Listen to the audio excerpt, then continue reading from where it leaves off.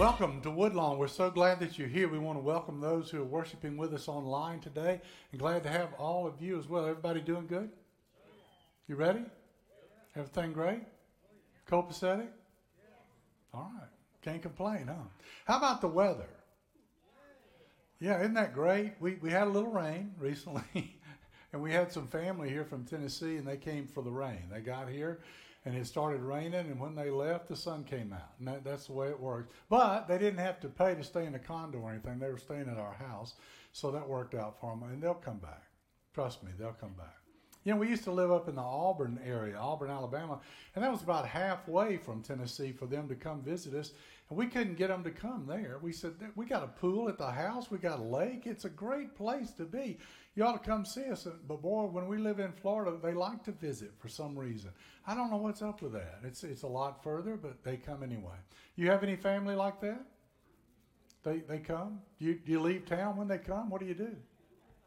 You just bring them on, right? I mean, we're always glad to have them. Well, have you ever gotten in your own way? I have. Man, I've made some decisions in my life that were not wise choices. I don't know about you. You ever shoot yourself in the foot and reload and shoot yourself again? Wow, that hurt. I think I'll do it again. We just do dumb things sometimes, don't we? And we make decisions that we shouldn't make, and it really affects us. But it not only affects us, it affects people around us, because when we make decisions that hurt us, it hurts them as well. And you know, you've known people who are their own worst enemy. Maybe you've been that way, or maybe you've known somebody. They make a bad decision financially or academically or professionally, and so that has an impact, a reflection. And you thought to yourself, just stop. You're doing this to yourself. You are the problem, but they can't stop. The reason that's true is because all of us have participated in our bad decisions. Now think about that for a minute. You personally have masterminded all of your poor choices. So you can't blame anybody else. I can't either. Same thing with me, right? We've been there. We were involved in it. We did it, and it was the worst decision. A single bad decision can be the first step toward being your own worst enemy. And listen, every habit has a first step. We learned that in CR. CR meets here on Thursday nights, and you learn that, you know, whether you're going to have a good habit or a bad habit, it starts with the first step toward doing the right thing, doesn't it? And then if you continue on in that pattern, then you'll either do something that's good for you or bad for you. And so you have to make a decision. Now, why are we talking about this in church? Have you thought about that? Well, when you can't get out of your own way and make poor decisions, then you hurt other people besides yourself. That shrapnel affects the people closest to you, the people who depend on you, and the people who love you.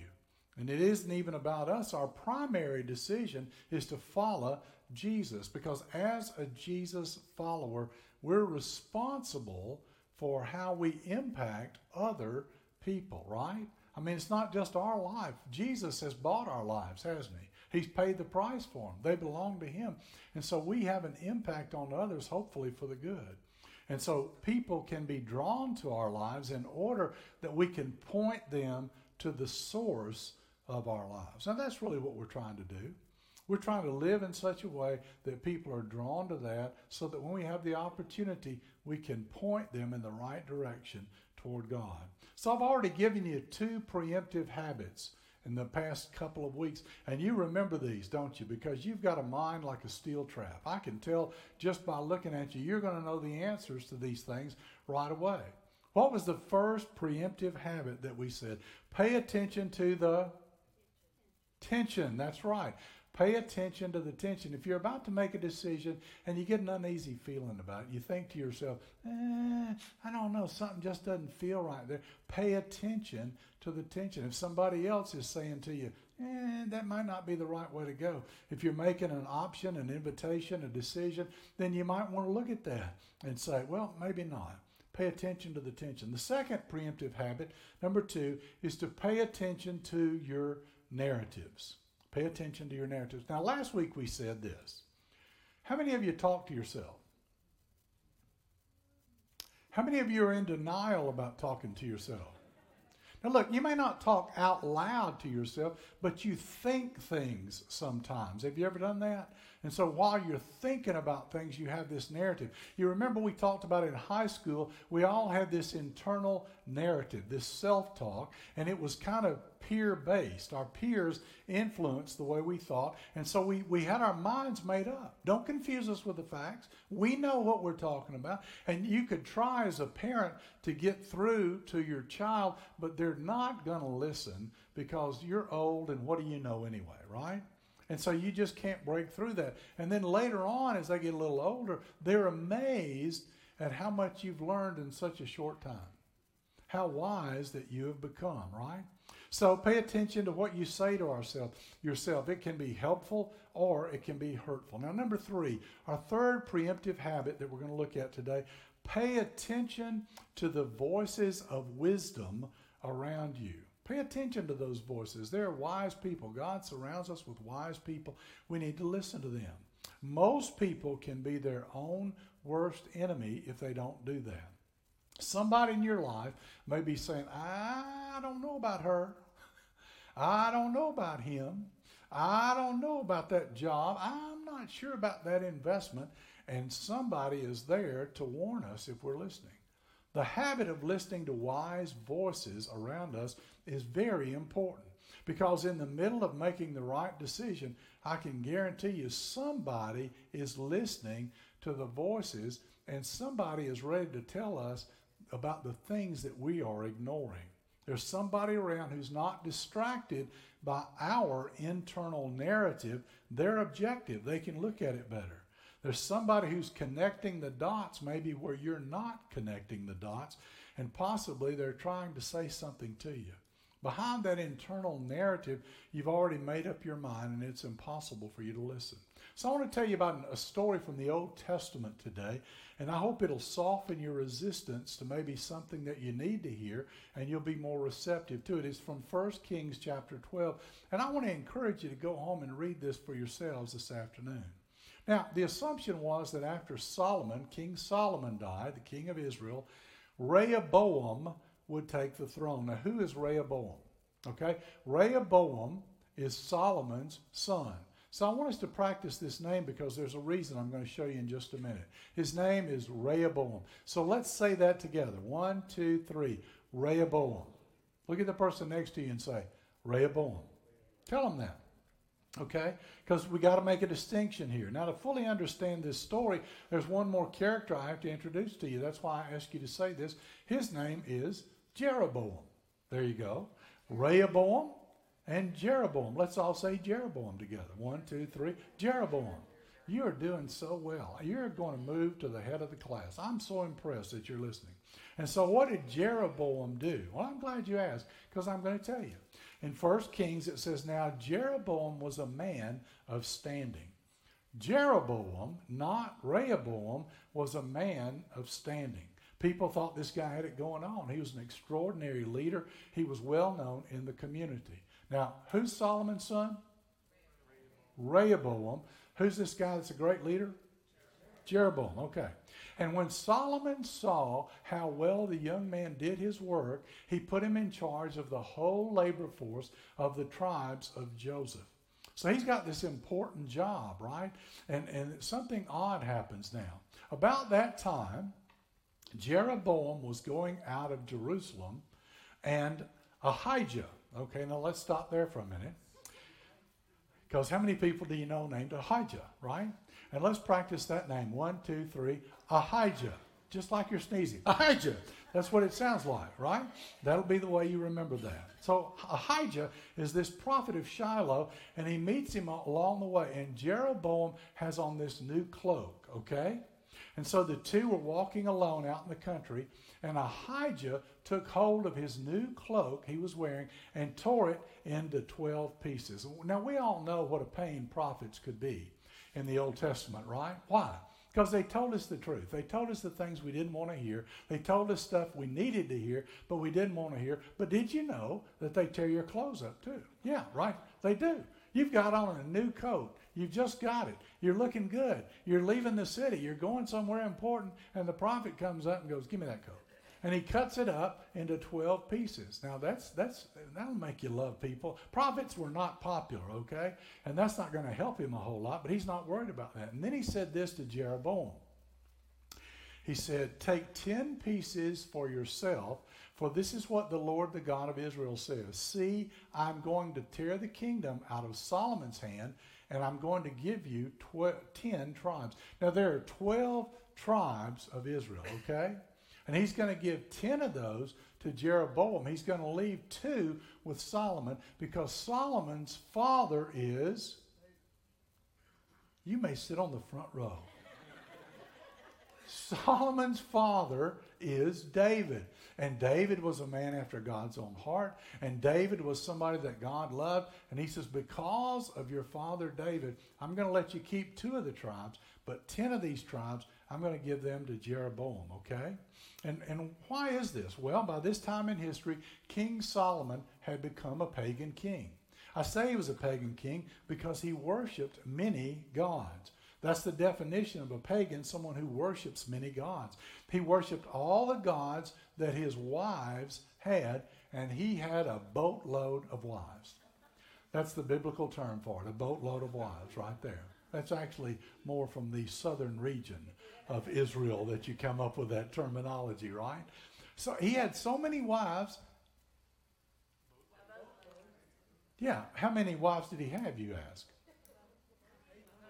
Well, I'm glad you asked. I'll tell you how many wives he had. He had so many wives that what he would do is he wouldn't even name them. He would number them because there were so many of them. And the reason for that is he would find some king that was over some kingdom, and he would marry that guy's daughter so that he could set up a peace treaty with that king so that they would live in peace. And he did that all the time. He was constantly finding a new kingdom and a new daughter and a new wife, and so he would marry them. Now, here's the problem. All those wives worshipped other gods. And so pillow talk took place, apparently. And they're laying there together, and she says, you know, I wish that you would worship my God. You don't love me as much as you love wife number 13. Well, if you loved me, you would worship my God. And he just gets tired of hearing it eventually and gives up and goes, okay, I'll do it. And so it's against everything the God of Israel says to do, because there's only one true God, right? And so he's just worshiping all these different gods. And so the prophet says God is fed up with that. And when King Solomon dies, the kingdom's going to be divided. And Jeroboam, you're going to get 10 of the 12 tribes, okay? Then in 1 Kings it goes on. God says, but I will not take the whole kingdom out of Solomon's hand. I have made him ruler all the days of his life for the sake of David, my servant, whom I chose and who obeyed my commands and decrees. In other words, it's because of David, as I said. And apparently Jeroboam got fired up about this, and he made a mistake. He was so excited about what the prophet told him that he started telling people about it. And when he started telling people about it, word got back to King Solomon. And King Solomon did what all the ancient kings did in those days when their dynasty was threatened. Solomon tried to kill Jeroboam, but Jeroboam fled to Egypt, to Shishak. Let's stop right there for a minute. Shishak. Can you say that one with me? 1, 2, 3. Shishak. Yeah, be careful. Okay. So Shishak the king, and they stayed there until Solomon's death. Okay? And so now he's going to take that away from him, and that's what's going to happen. Now, this is where the story gets practical and it gets really interesting, as if it were not already interesting, because you're riveted right now, aren't you? You're on the edge of your seat. You're going, I've never heard this story before. This is fascinating. I've got to get into the Old Testament more often. All right. And so in 1 Kings it says Solomon tried to kill Jeroboam, but Jeroboam fled to Egypt to Shishak the king, and he stayed there until Solomon's death. Now, this is what happens. The story continues on, and Solomon dies. So Rehoboam, who is Solomon's son, right, went to Shechem, okay? And that's a city. I'm just telling you what it says in the Bible. I'm not making these up, okay? Shechem. So there. It's kind of like Shechem's over here, right? So Shechem is this city above Jerusalem. In fact, it was the capital in ancient Jerusalem. And this is where Rehoboam goes, and they make him king. This is the best day of his life. When Jeroboam heard that Solomon was dead, he thought to himself, well, it's safe to come back because Solomon is dead now. The king is dead. Meanwhile, in Shechem, the assembly comes together, represents the people, makes a request of King Rehoboam. They've made Rehoboam the king now, right? And so they make a request. And here's what they say. Your father Solomon put a heavy, heavy yoke on us. He treated us like slaves. But now we want you to do something different. We want you to lighten the harsh labor that we go through all the time, the heavy yoke that he put on us. We want you to make the yoke lighter. And then if you'll do that, then what we will do is we will worship you faithfully. We will follow you. You've got to stop taxing us all the time.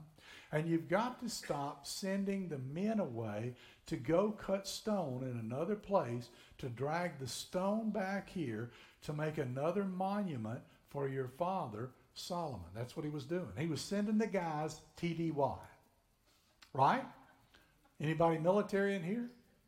If you're military, you're probably not here. You're probably TDY right now, right? That's what happens. And we used to serve a church 7 miles from Hurlburt Air Force Base, and we had the wives and the children. The guys were always gone somewhere. Some of the military wives, some of the wives were military, and their husbands were there. And so that was the way it was. They were gone. You had to look at CNN to find out where they were because they were special ops. They were gone all the time, right? And so that's what he's saying. They're saying, well, look, we're tired of traveling all the time. We want to stay home and be here with our families. And they said, we'll serve you willingly. So Rehoboam makes a couple of good decisions. The first thing he says is, go away for 3 days and come back. Let me think about it, okay? Good decision. Wise choice. Let me think this thing through, and then I'll give you an answer. And so that's what he does. And then King Rehoboam makes another good decision. The king, Rehoboam, consulted the elders. Now, these were the elders that served Solomon. These are the wise men. This is his counsel. These are the people the wisest man in the world turned to, and he listened to their counsel. Because sometimes they knew things, information that he didn't necessarily know. And they could tell him that, and they could go, oh, okay, that makes a difference. I didn't realize that. And so that was a wise thing to do. And so that's a good idea, and that's what he did. Solomon knew that they were wise. He knew that they could give him good advice, and he needed that feedback from them. So these good men who give good advice, he says, how would you advise me on how to respond to these people? And here's what the old guys say. If today you will be a servant to these people, and if you will serve them and give them a favorable answer, they will always be your servants. So in other words, give it to them. What can it hurt? It'll be a positive thing. Wise counsel, good leadership instruction. These guys knew what they were talking about. And here's what Rehoboam thought to himself. What do a bunch of old guys know? They've already lived their lives. You know, they're not even in touch with what's going on today. I know better than they know. I'm not going to pay attention to them. They've already had their influence. They don't understand. I want to make a legacy for my life. I want to be my own person. And so he discounted their good advice because of where it came from. He discounted their advice because of where it came from. Rehoboam rejected the advice the elders gave him and what he needed to hear because it was not what he wanted to do. Now, none of you would ever do that, would you? You would always listen to the voice of reason. You would listen to wisdom. You would pay attention to what others share with you, right?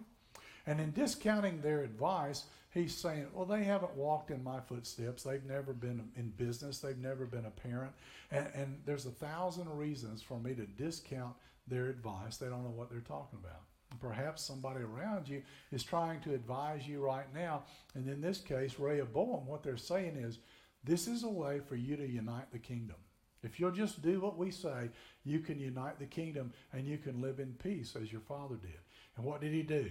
He found some folks who would tell him what he wanted to hear. Let me tell you how to become your own worst enemy. Surround yourself with people who will tell you what you want to hear. 100 years ago, when I was in high school, I was dating this girl, and she always told me what I wanted to hear. And I thought to myself, I don't want to marry somebody who just tells me what I want to hear. I want to marry somebody who will tell me the truth. And boy, were my prayers answered. because God gave me Laura. And let me tell you, she doesn't sugarcoat it, baby. She tells me the truth. She tells it like it is. And, I'm grateful for that because it helps me. And so your advice that you're getting, whose advice are you ignoring right now? It may be bad advice. You need to ignore it. But for the moment, let's say you're currently ignoring someone's advice, and maybe you need to ask yourself a powerful question. What is the internal narrative that I'm telling myself to reinforce my resistance to the advice that I'm getting?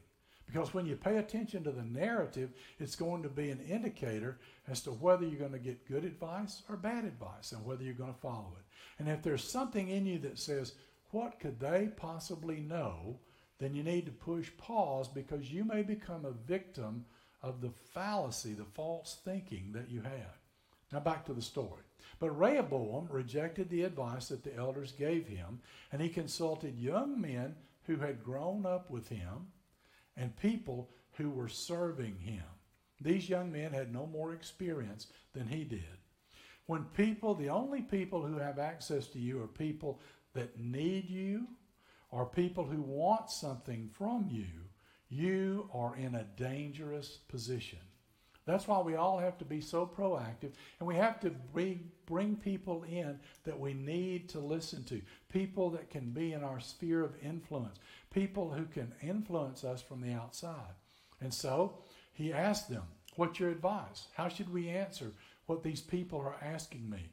Lighten the yoke that your father put on us. Because you're always going to find somebody who'll tell you what you want to hear, right? Yeah, you will.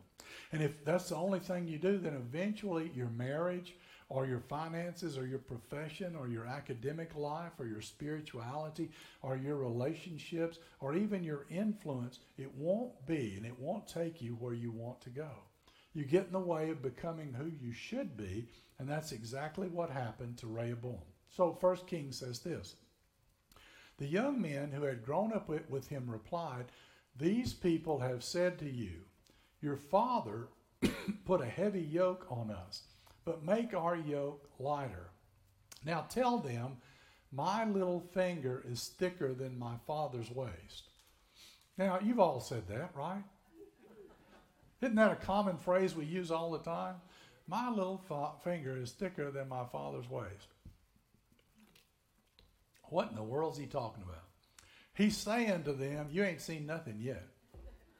If you think that my father was tough, if you think he gave you a heavy load, you just wait to what I'm going to do. And so here's what he said. My father laid a heavy yoke on you. I will make it even heavier. My father scourged you with whips. I will scourge you with scorpions. What in the world is he talking about? Whips that he's referring to are the whips they used on slaves if they wanted to correct them. But scorpions were the kind of whips they used on criminals. And they're saying, if he treated you like slaves, I'm going to treat you like criminals. So there, put that in your pipe and smoke it. How about that noise, right? And as the scorpion goes on, he's saying, I'm going to take care of you. I'm going to take you out. And Rehoboam rejected the advice of the elders, and his fate was sealed, but not just his fate. The fate of the kingdom was sealed. See, it doesn't just affect us. When we're in a position of leadership and we make a bad decision, it affects everybody else as well. And the people came with a prepared statement. They'd made this when King David was there. It was rebelling against him.